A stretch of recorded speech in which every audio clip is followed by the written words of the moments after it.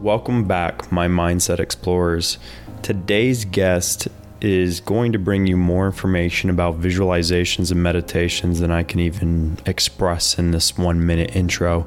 He's lived in a Buddhist meditation center. He's got 14 years of visualization and meditation experience, and he is leading teams for 10 plus years working in his own business. On top of that, he is a professional coach that's focused in neuroscience-based coaching. He's really been able to explore the energy of mindfulness and helping people become visualization experts that can overcome any hurdle in their lives. My conversation with Niki, we get into the works of it, man. I will say that we talk about things that changed my life, things and practices I started integrating into my own life and rewriting my programming and conditioning and what I thought mindfulness meant and what visualization meant, and the tips he gives on how to visualize. They're worth listening to. So this episode is packed full of information. Be sure to stick around through the entire episode because there's not a dull moment throughout it at all. And without really further ado, I don't want to keep you from it.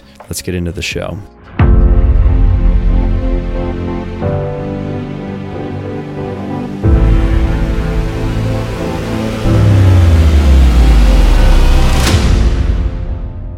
All right, Niki, it's really exciting to have you here. I'm really pumped to be able to have you on the show. I know that we've been in contact outside of this show, but being able to really have you on the show and dive into what you have to bring. I know in your years and experience, you've had a lot of skills around visualization and meditation and mindfulness, and even lived in a Buddhist center for a while. So I'm really excited to have you here. But first off, I want to say thank you for coming on. Thank you for inviting me, and I've always enjoyed our conversation. I think the name of your podcast is so great. It gives such a good context. The art of mindset is there's like the science and art of mindset. So looking forward to seeing what useful things will come out. Yeah, it's going to be a really fun conversation we're going to have. And I like to always just have our guests and our listeners relax into the show. And the best way I can see us doing that together is if we turn back the wheel of time and we go back to who was Niki as a kid? Who were you on the playground? I was the kid who was probably overly curious and how to get into exciting situations in a way that necessarily wasn't the ones that the neighbors and the older people wanted to have, and probably also, to be honest, a little bit of exaggerated stories might have been flying from my mouth in the playground. But like the main image I have is building dams out of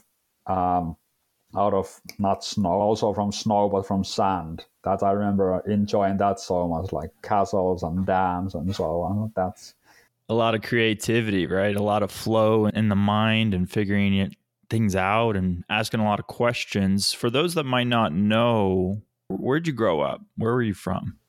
Yeah, right in Finland, which, by the way, 5 times in a row on top of the happiness ranking just came out again. And yeah, I was born in the capital, Helsinki, and lived in a small town called Lakehead with 30,000 people. And I don't know what else would I tell about that. That's where I grew up in. That's still a fairly okay sized town for Finland, 30,000 people. Yeah, 30,000. That's a pretty good, it's still small enough and quaint enough that you get to know each other a little bit if you're working in that kind of, but it's also still big enough that there's still sometimes you'll come across people you don't know and things you don't know and have an experience. Growing up through that, what was your go-to then? What was Niki involved with the most?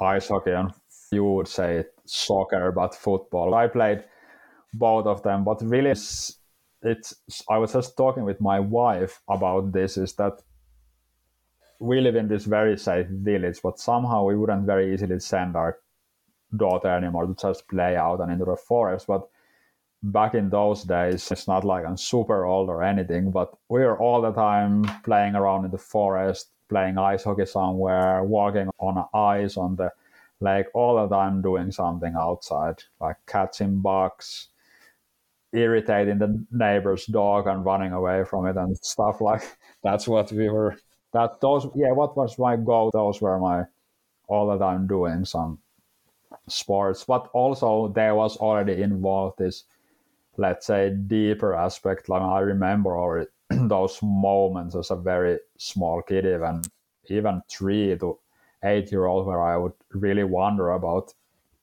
things like death and boundlessness of the universe. So that was also there. Wow. Yeah, those are heavy topics to be thinking about as a kid.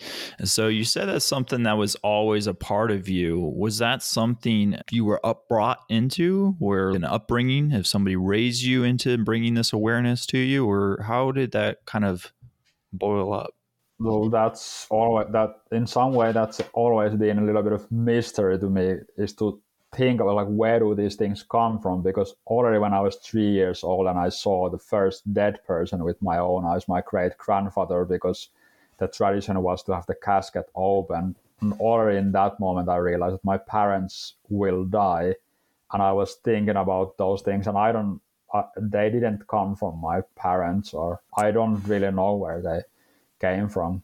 I remember, like vividly remember, moments from very early childhood where is this sense of awe, of this sense of whoa. I remember, I think I was 2 years old. My parents told me, I know it from that. I guess I consciously saw a big train. I remember in that moment, like some kind of sense that, whoa, there's something so much bigger than me. So that, but if I look back, I have no idea where those things came from. Don't know where they came from. They just pulled up. Yeah, there's parts of us that we have these inklings, these ideas, these hunches that kind of stem our curiosity to go out there and find the answers. And sometimes we don't find the answer at all or ever. And that's part of the mystery and the journey of it all. I want to ask, as you grew up, I know I had people in my own life, but did you have anybody that was influential in your upbringing that you would say, the reason I am who I am now is because of blank? That I think 4 people come to my mind, and I wouldn't probably say even a few years ago that my parents, because it wasn't my parent. I didn't realize before that my parents had this extremely subtle, deep baseline influence on me, which I'm forever thankful for, because they always encouraged me and they never put obstacles in the front of me, or you should be this or shouldn't be this. So that's almost, I see them indifferently than these 2 other persons that I will now mention. Is my grandfather, who's still alive. I think he was the one who instilled some kind of wisdom or this desire for tradition and something deeper. And then my ice hockey coach, he was just so amazing on the level of mindset, and this already since he became my coach when I was 11. And he made us do, let's put it this way, he was so good leader that he created a situation where he wanted to pull everything from us, and he was able to put us through 3-4 hours of crazy exercise and practice, and we would just love it. And just a second up. Yeah, that's fascinating. Those people that bring up parts of ourselves, and like you said, the baseline component of something that you don't even realize. We were talking about an upbringing and not getting in the way of you, and saying you can do good things and you can have that. So I'm going to fast forward the wheel a little bit and go into the future to a point, not too far, but I want to know what kind of mindset you had graduating in high school, or coming out of high school, or coming out of early development and early education, and where do you go from there? Yeah, not good mindset. I think, let's say around 16, 17, I feel like a little bit lost my path. It became somehow important to me to belong into the group of people who were, I don't know if I've always been a bit wild, but not in a way that would be actually harmful. But I would say around 15 or 16, I started hanging around. It was, I think, part of this anger that was a bit growing in me, because I felt that I had so many questions and I felt like there wasn't answers, that somehow society, religion, and so on were just going in this status quo mode. And I had all these questions, and I felt I never even was heard, that wasn't ever answered or taken seriously. And that took me into the path where I started rebelling, like started doing actually pretty stupid things. And that's the only time from my life, I would say, where would I say, between 18 and 22, that was necessary, but that my mindset wasn't very good, and it was big struggle between what I deeply felt and what I was actually doing. I was reading a lot of books about spirituality and science and whatever there was back then about brain, but outside I was doing stupid things like drinking too much, getting into trouble with police, trying some drugs, mainly weed. And then thank God, thank universe, that part of me, the deeper part of me, broke through when I was 22, and I really left that, which wasn't easy to leave that group of people, but that's the only, I would say, era from my life where, of course, I guess it's good that I went through those things, because I definitely discovered that there's nothing in those things that I experienced that would be actually an answer to anything. Yeah, and I think there's parts of us, and I like to always attest it to, we have these struggles in our lives, and we have these lows, and we go the wrong path, if you will, and we walk that path for a while, and sometimes we have to do that so we can gain an experience of what it's like to do that. Way we can connect with another person that is there now when we're on the other end or the other side of things, looking outward or outward inward. But I want to ask, you said there was a moment that shifted you. Was it like outside moment? Was it how did it happen? It was a slow build. So I would say between 18 and 21, every weekend smoking weed, getting drunk, doing kind of stupid things. And then there was this one day where I really haven't shared this with, but I never did any other drugs. But then there was this one weekend where I decided to go all out with mushrooms and ecstasy and stuff like that. And that was for me almost like conscious kind of, let's see what comes out of the mind when I do this. And nothing pleasant came out of it. And still for some time I hang around with the same people. And then was one very specific moment where I was on the balcony of my friend's home. It was 3 a.m. And at that point I had already stopped completely drinking and smoking, became completely sober. And I looked around, 3 a.m., everybody has passed out. And then there was this rap song by Talik, I don't remember how it's pronounced. This rap song came from the loudspeaker saying, stay away from the waves of the world because shit is deep, and so on. And in that moment, I was thinking, what am I doing here? What am I doing here? And I walked home in that instant, and it was winter in Finland, middle of the night. I walked 10 kilometers for about 2.5 hours. It was minus 20 degrees. But I was just okay, that's it for me. And then from that moment on, I just cut myself off that group of people, which created, of course, this slightly strange situation that I went from big group of people into having just few friends. Yeah, wow. That's quite a story. You have these, I like to say, catalytic moments in our lives that kind of shift and change us, and we have an opportunity to awaken in that or shift into it or push outward of it. I want to see if there was something that led you to say, you know what, let me actually dive into these spiritual books even more. I want to go live at a Buddhist meditation center. What was that about? How did you say, this is what I need to do? That's again that I just simply, my conscience or something from deep within was saying, man, this is not you. And I followed that voice. And then for 2 years, from 23 to 25, only thing I was doing, I would work, exercise, read spiritual books. I didn't have TV or anything. Back then, it wasn't like you'd have that I would be scrolling. I would only write things, read, and do that for 2 years. And then one of my new best friends, who worked in the same restaurant. I used to work as chef as me. With him, we started talking about spirituality and mind and like the universe and existence. And both of us were practical, so we didn't go into practical but critical. Like neither one of us was into like, let's just, I don't know, whatever, believe into something and wish something. And one day he went to this Buddhist meditation center, and by that point I had read a lot of Buddhist books and I really liked them because it emphasized the self-discovery and that you need to gain your own experience of how the mind works, and it's not about believing into things. But still, always one of my big obstacles has been my arrogance.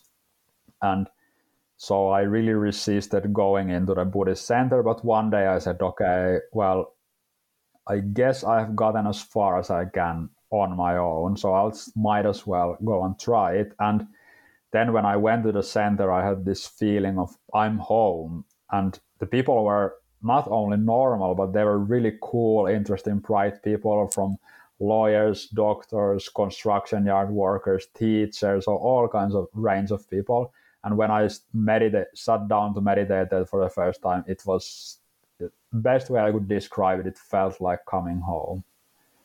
That would be the best way to describe it. Everything that for the past in my life had been like coming up, finally it was like, oh, here it is. Here might be some answers. I would say that's fascinating to be able to do that and have that experience and step into that. And it's something that I too would want to experience and feel what that's like. And maybe even some listeners are wanting to know what that's like. I'm curious to know, I know you spent there almost 4 years, coming a little shy of 4 years.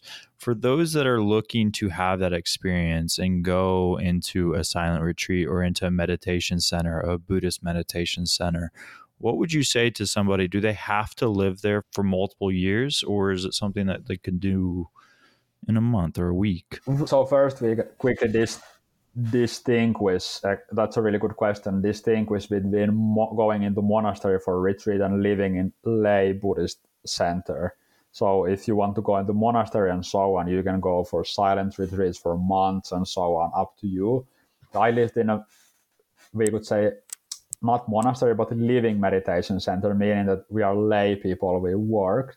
And that center was for everybody who wanted to still remain in the society, but wanted to still go to the retreats, learn about mind. And we would teach also businesses and schools on meditation and Buddhism and so on. So in that sense, there's no something you should or you have to do if you want to have the experience. And of course, for me, we could say that it wasn't a choice that I could have made, because in that center, you are voted and accepted through the community and even through the teacher, because there's a big responsibility to be there. So there's no, let's say, one experience that I could give advice on. But I would say that whole living there really enriched. Obviously, one thing is that when we are in our spiritual journey, and how would I say, we have this doubt about, am I the only one doing this? And does this mean that I have to become some like crazy, like impractical person who doesn't live in the society? It's very useful to have with you people who have the same questions, who can have a lot more experience than you have, and you can see that how well they function as human beings. That's one thing that my teacher always emphasized, like, you please don't become some person who's converting everybody into Buddhism. Be practical, be useful in the society. Yeah, I bet that was a lot of influential moments. Probably something that's very influential for people to see and gain that experience, and maybe even thinking about trying to do this at home. And I know now you're in the meditation experience cornerstone, right? This is what you offer people, in mindfulness as well. So someone that is just trying to and says, I can't even escape my job, my state, my country, wherever I'm at, I can't go off to do this. What would you say to those people that are trying to shift that mind into this state, but they want to stay at home? Yeah, you definitely don't need to go to monastery or into the Buddhist meditation center. Actually, there's nothing you need to do. I think one of the things is to first to answer or ask ourselves and to make the, I don't know, differentiate what am I in a path of like growth of performance, or and do I want to also discover the deeper layer of existence? Do I want to do them both, or just one or the other? And I would say that if we want to use meditation and mindfulness as for our growth, for our mental well-being, for our energy or clarity of thinking, then I would say it's enough that it's very good to speak with somebody who has experience, because there are so subtle things, as you, Brian, know. There's so subtle things inside us that is very difficult to not fall into and so on by if we are just reading a book. But then if we want to go even deeper in the spiritual part, then especially to have some people around us that have some experience. But let me try to be practical with that question. Is probably the first question to ask ourselves is, why do I want to start meditating? Why do I want to have this? Because that will already give us a lot of clarity of why am I, by the way, doing this, and that will give us some guidance or where we want to go. And as a final thing to this one, why, like, I am biased, of course, but why I think it's so important and useful to have some person who has a lot of experience from how to bring the benefits of the meditation in daily life is that what I see, for example, a lot is there's the apps and there's a meditation teacher, which is great. However, they all offer this one fit for all solution, which definitely when it comes to meditation, there's, how would I say, for example, if you have very creative and active mind, and then somebody offers you a meditation to only calm you down, it's actually not very useful to you. It's almost like somebody's a surfer and there's big waves. Better teach the person how to surf the waves than to teach them how to try to calm down the ocean. Yeah, that's a really good analogy there.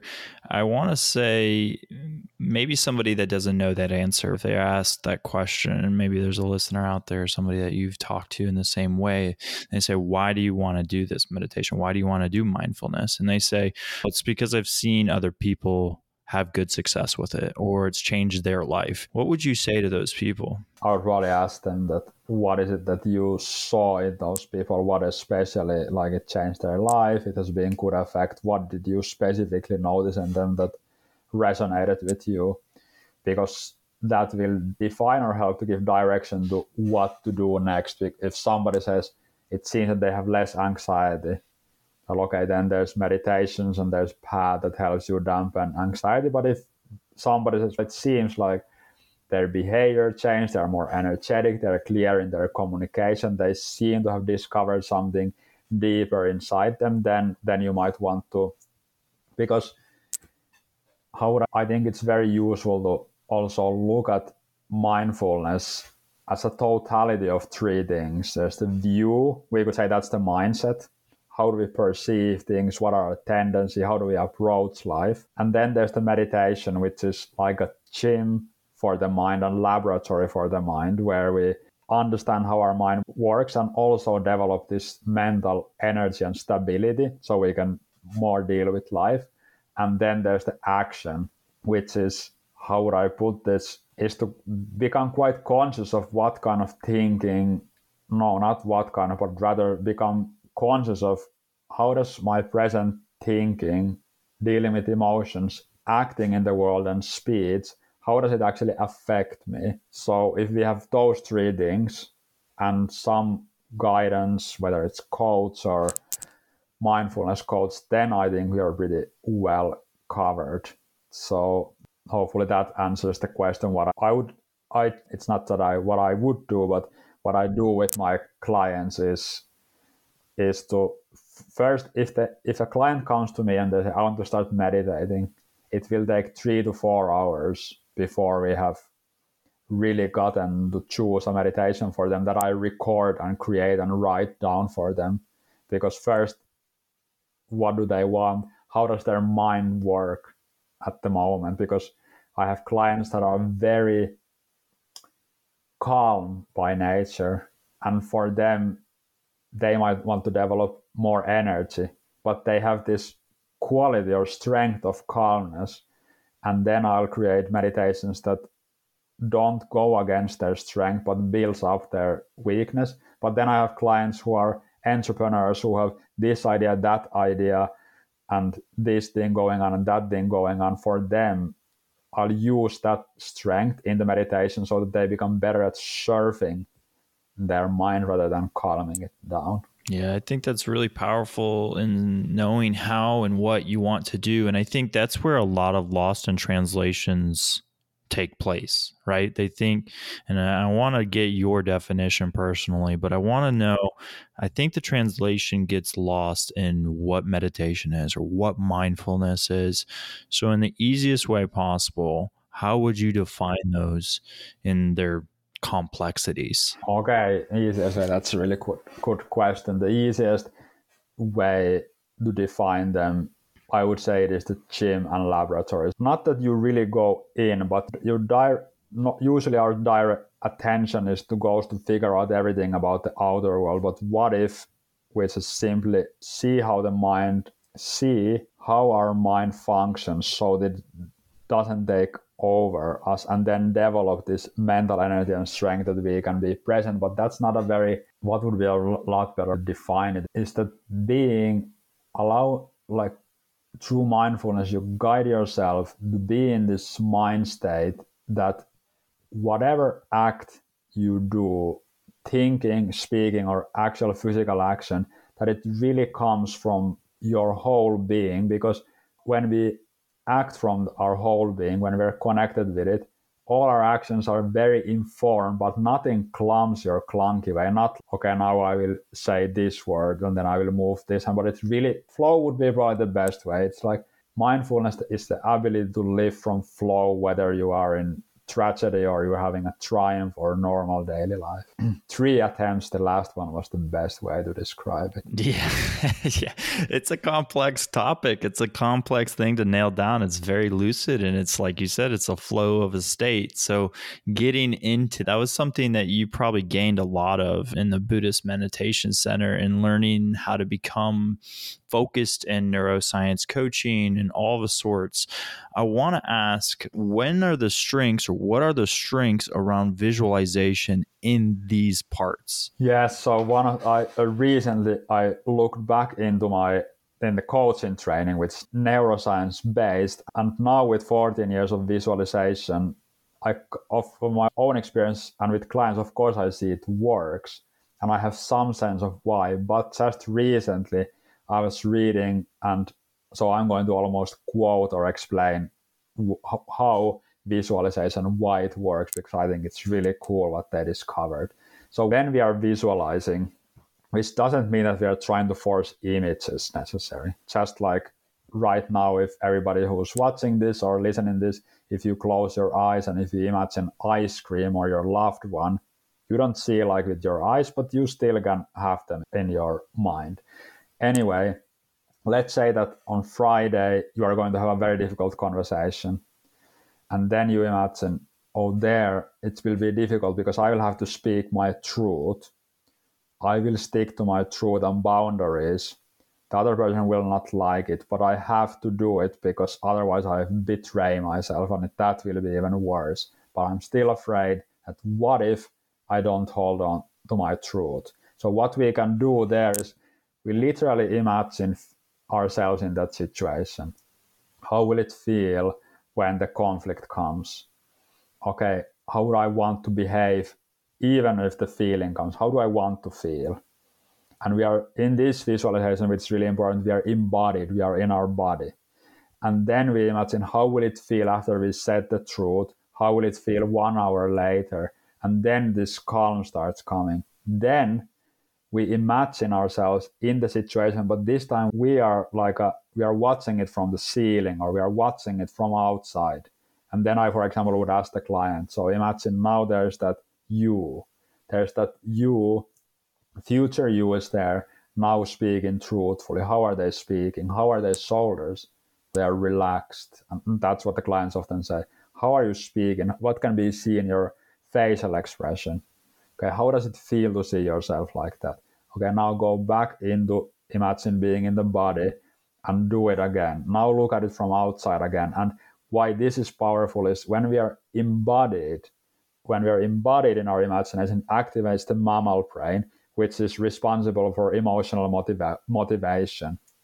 When we are in neocortex, which is why it's very useful to ask a person who is stressed out to see the situation from outside, because the neocortex can do that, which is, if we think about it, how crazy it is that we can imagine things like that. And when we look at it from outside, if we look at our behavior, amazing thing happens is that the mammal brain connects the positive emotion into the behavior, and the new behavior becomes very much incentivized and prioritized, because now mammal brain and neocortex basically have made an agreement. Let's do this behavior because it will feel good. So that's why visualization works, because we know this mysterious reprogram your brain, but that's what it means. We connect emotions, and we can generate emotions. We really can.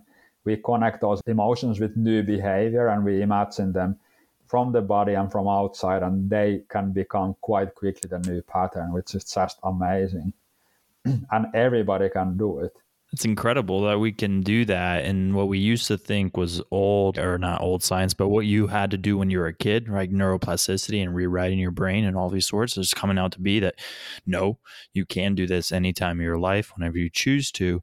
So if somebody's choosing to do some visualizations, they've listened to this, they've seen it before, they've got a lot of content around visualization, and they want to do it, how often should they visualize in order before or whenever the episode of the event in the future is going to take place? How often should they do it before it? Yes. So ideally, and really, if you think about it, it's not so much. If we can just do it in 5 minutes per day, when it comes to what's my vision for life and what am I going to do about it tomorrow or today, if we even imagine ourselves going towards our vision, feeling it, and so on, 5 minutes a day, it will become so big part of us.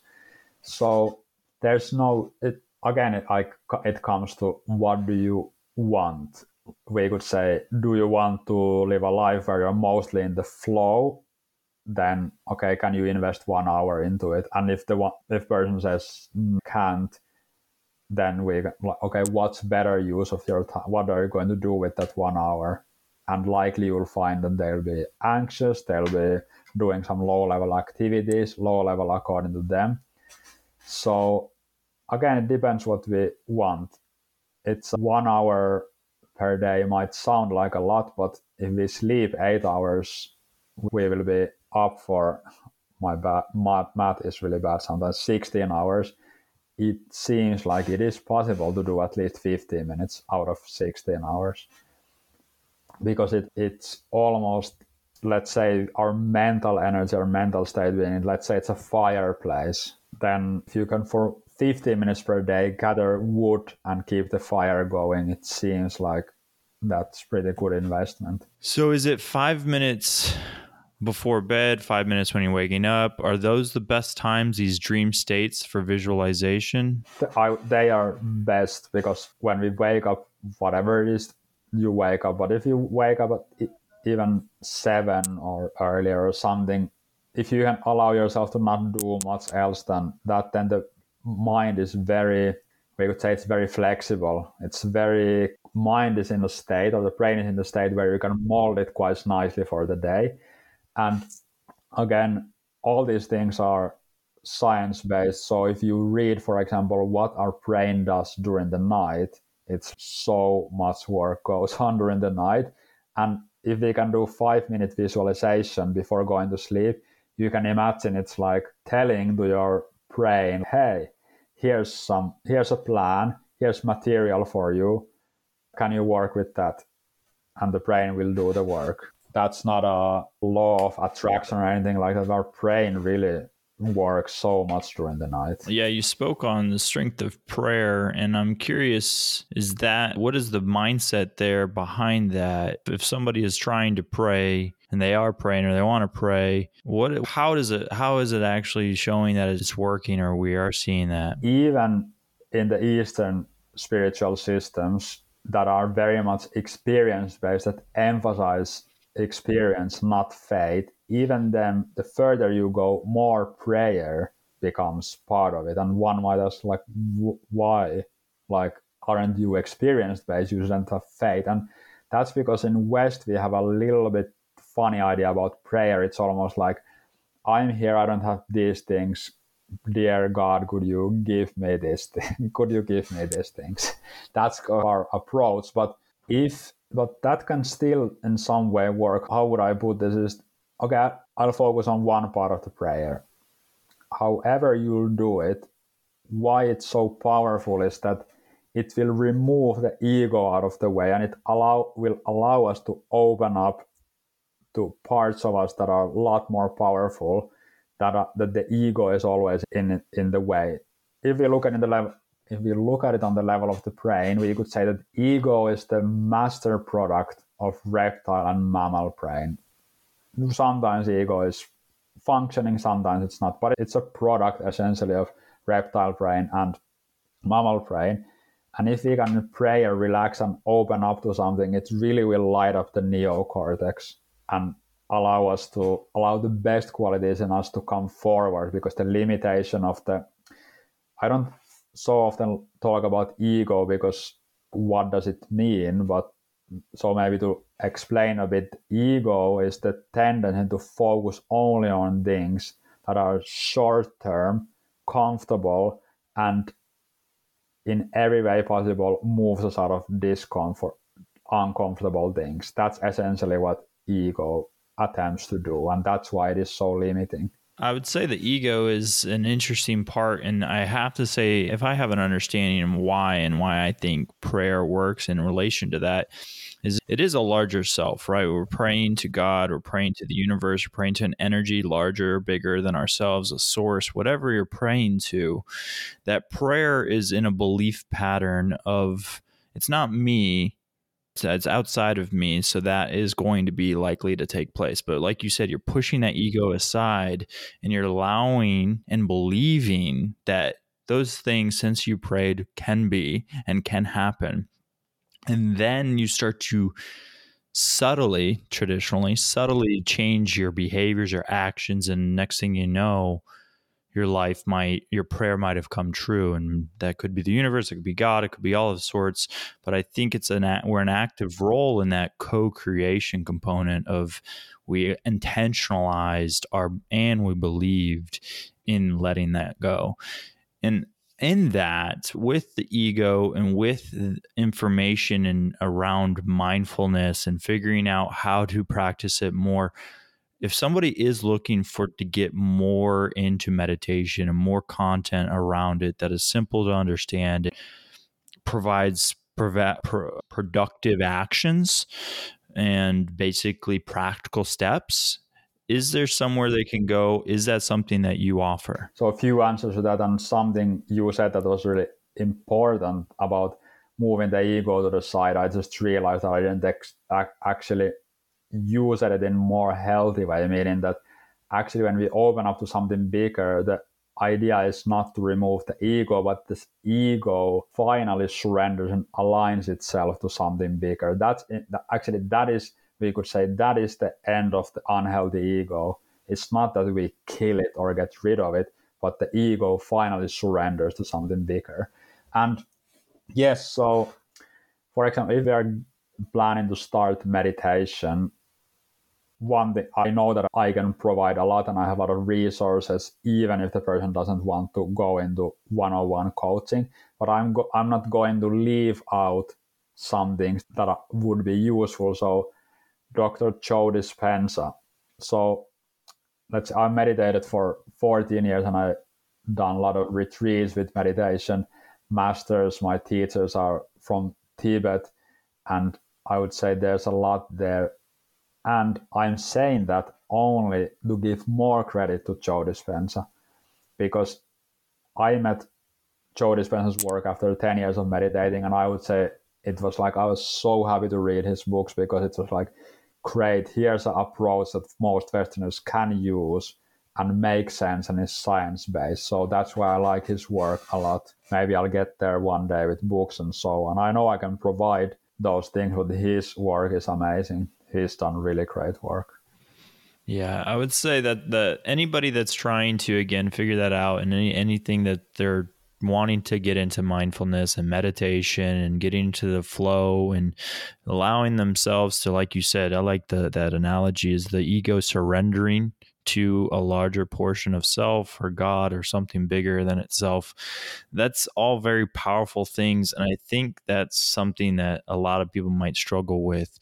And we're coming to the tail end of the show, but I like to always get some people to understand some practical steps and also figure out where you're going in your journey of mindfulness and meditation and what you offer. So what is something that you offer or you're offering that individuals can go and find that can help them? So my flagship course that I'm really proud of, where I have poured everything into, is called Energized Mindfulness, which is basically teaching people how to truly live from flow every day.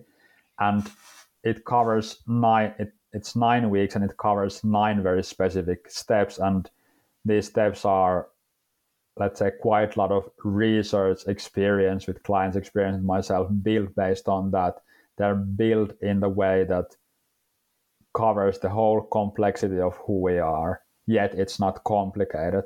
And basically 9 steps where we build vision, builds energy and direction for the life. Then we build a plan that serves the vision, because often people get confused in this too.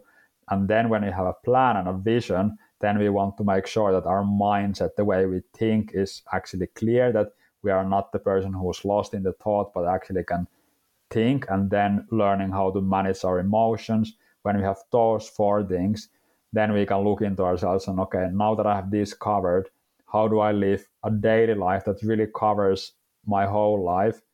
Okay, if that's how I want to live my daily life, what are the habits that will really root all these things into my life?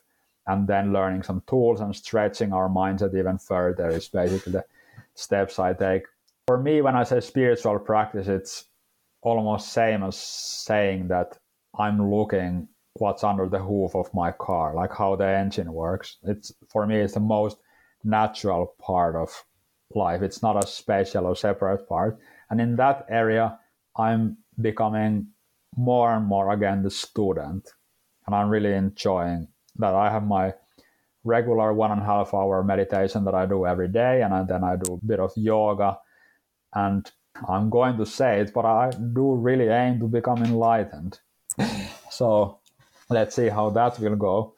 And then when it comes to how I'm integrating all this coaching mindfulness into my work, what I really want to see is, especially leaders and business owners, but any people who have discovered this mental stability and all the things that they have inside, that they can bring them practically into the world, but especially that they can be examples in the world that, look, you really can be stable, energized, and clear person even when things get really difficult. That's my mission. And Energized Mindfulness course, I would say that's the best way at the moment I know how to make that happen. I love it. I love it. I love and good luck getting enlightened. I think that's a hefty goal, and it's going to be well worth it, but it'll be a lot of fun along the way. I want to ask one last question. We'll wrap up the show here, but I want to say, if you had one piece of advice that you could give to a listener or to your younger self, what would it be?